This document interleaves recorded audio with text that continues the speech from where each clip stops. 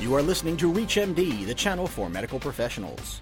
Welcome to conference coverage highlights from ENDO, the 95th annual meeting of the Endocrine Society. The Endocrine Society is the world's oldest, largest, and most active organization devoted to research on hormones and the clinical practice of endocrinology. Introducing this program with the latest in endocrinology is Dr. William F. Young, Jr., Professor of Medicine and Chair of the Division of Endocrinology at the Mayo Clinic in Rochester, Minnesota.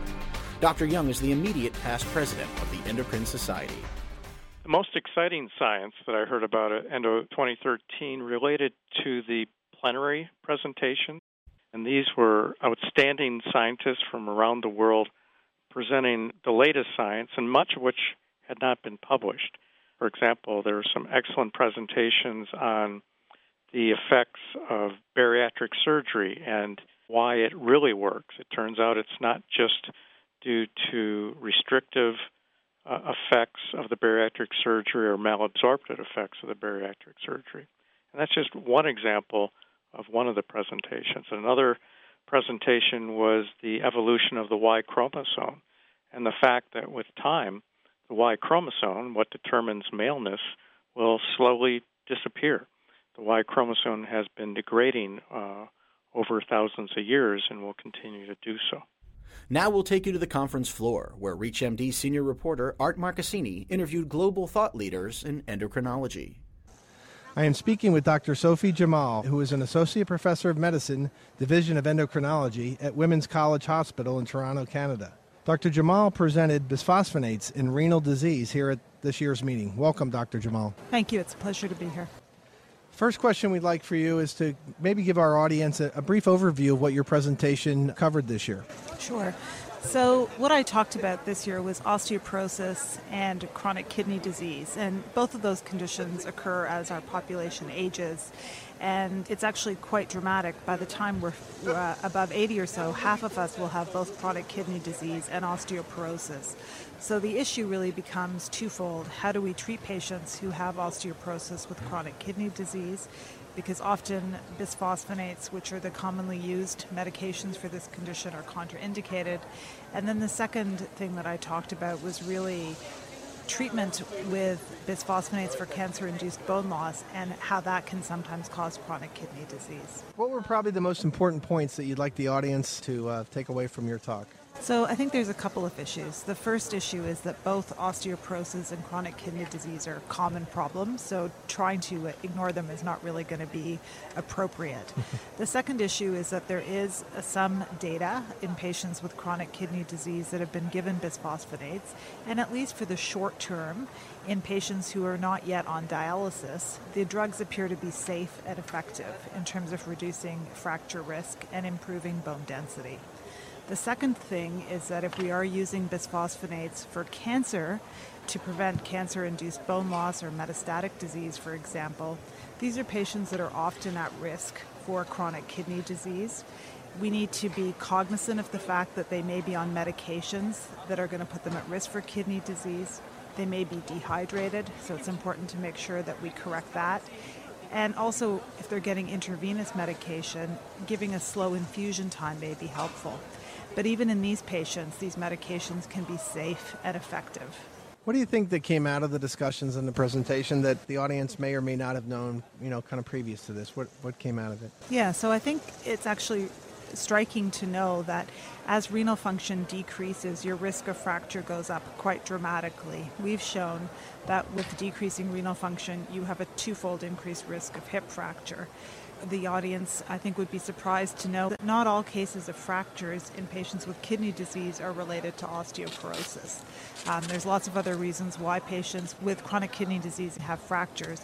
And so one part of it is absolutely osteoporosis, and there are some drugs that can be effective, but the other part is why else are they breaking their bones, and that needs to be addressed. How do you see this type of information and work kind of moving forward in osteoporosis? I think there's two things. The first thing is that I think in otherwise healthy men and women who have impairment in renal function, there is data that at least with early impairment, stages 3 and 4 chronic kidney disease, for the short term, bisphosphonates are not inappropriate. They're safe and can be effective. And by short term, I really mean 2 to 3 years. Okay. I think the other issue is that if we're thinking about further research, we need larger studies in patients with renal failure to know whether these drugs are safe and effective. Dr. Jamal, thank you for being with us today and sharing the information about your talk. You're welcome. Thank you. You're listening to ReachMD, and this is Highlights from Endo 2013. We are at the Endocrine Society's 95th Annual Meeting and Expo in San Francisco, California. This year's program covers exciting science and endocrinology from bench to bedside and promises to be one of the largest endocrine meetings ever held. These sessions and more are freely available at endosessions.org. I'm speaking with Dr. Heather Patisal, who is Associate Professor at North Carolina State University, located in Raleigh, North Carolina. Dr. Patisal presented the impact of endocrine disruptors on puberty. Welcome, Dr. Patisal. Thank you. Thank you for having me. First thing we'd like our listeners to be able to do is to hear a brief overview of your presentation here at the meeting. Well, so I'm interested in chemicals in the environment that may shift pubertal timing. And so some of these chemicals are man-made, things that we've introduced into the environment because they're leaching out of plastics or other household products. But there's also chemicals in the environment that are made by plants. So soy phytoestrogens is one that we focus on quite a bit. So if you have a high soy diet, then you're exposed to some of these chemicals. And so using a variety of animal models, we've shown that exposure to these chemicals during critical periods of development, most notably gestation and early life, can result in early puberty in females. So both chemicals that we make and chemicals that nature makes can accelerate puberty in females in our rodent models. What would you say would be the most important point that came out of your talk today that we'd like to share with our audience? Well, one that I would like to highlight is that animals that are maintained on a soy-rich diet, so these are animals that are getting exposed to high levels of phytoestrogen, consistently show early puberty. Moreover, when we look at these animals when they're older, they have behavioral changes, they have ovarian malformations, and they have irregular estrous cycles. So it appears there's long-term reproductive consequences for these animals.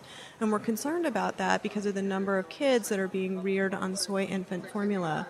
And soy-based infant formula contains a very high density of these phytoestrogens. And so exposing these kids to those phytoestrogens during that critical period of development may have health consequences later. As we kind of move forward, where do you see this topic going and what do you expect to be seeing as we go out 2 or 3 years down the road?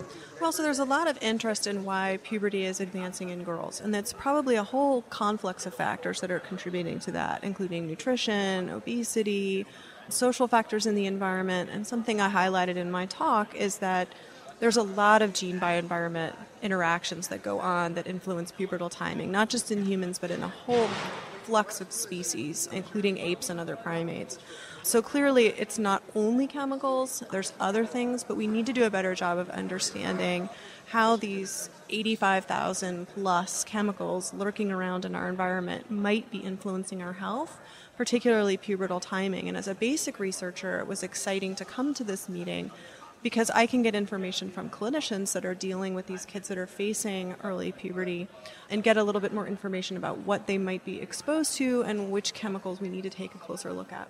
Was there any information that came out of the discussions at this meeting that the attendees probably didn't know before? Well, so I introduced some data from a new chemical that we're looking at called Firemaster 550, and this meeting is being held in California, which is great for talking about flame retardants because California has some of the strictest standards in terms of flame retardant use in the country, and it's being revisited right now, largely because of concerns that these flame retardants have health consequences. And so we've shown that this new flame retardant can accelerate puberty in our female animals and introduced a host of other endocrine problems, including obesity and insulin resistance later in life.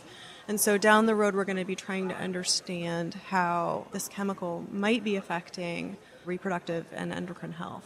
Well, thank you, Dr. Patisal, for being with us today and sharing some of the information from your excellent talk. Well, thank you very much. We are at the Endocrine Society's 95th Annual Meeting and Expo in San Francisco, California. I'm happy to be speaking with Dr. Alex Stagnaro-Green, who will be presenting Thyroid Disease and Pregnancy Guidelines. Is consensus among endocrinologists, thyroidologists, and obstetricians possible? Dr. Stagnaro-Green is from George Washington School of Medicine, where he is the professor of medicine and professor of obstetrics and gynecology. Welcome to the show. Thank you. The first thing we'd like to do, Dr. Stignauer-Green, is to have you give a brief overview of your presentation here at the meeting. My pleasure. Over the last 20 years, there's been a lot of new data that's been coming out on thyroid and pregnancy, showing correlations between thyroid disease with a variety of complications, including miscarriage, preterm delivery, decreased IQ in the newborn children. Over the last 10 years, 3 different societies have come up with guidelines for thyroid and pregnancy. The American College of Obstetrics and Gynecology produced guidelines in 2002 and reaffirmed them in 2007. The Endocrine Society came out with guidelines in 2007 and new guidelines in 2012. And the American Thyroid Association came out with new guidelines in 2011. The purpose of my talk was to discuss the new data that's been coming out about thyroid and pregnancy, the guidelines that have been produced, and whether or not in the future there'll be the ability to have one set of guidelines that include all 3 associations. What do you feel is one of the most important points to come out of your talk that you'd like to have the audience remember? Probably one of the most important things is how quickly the research on thyroid disease and pregnancy is evolving.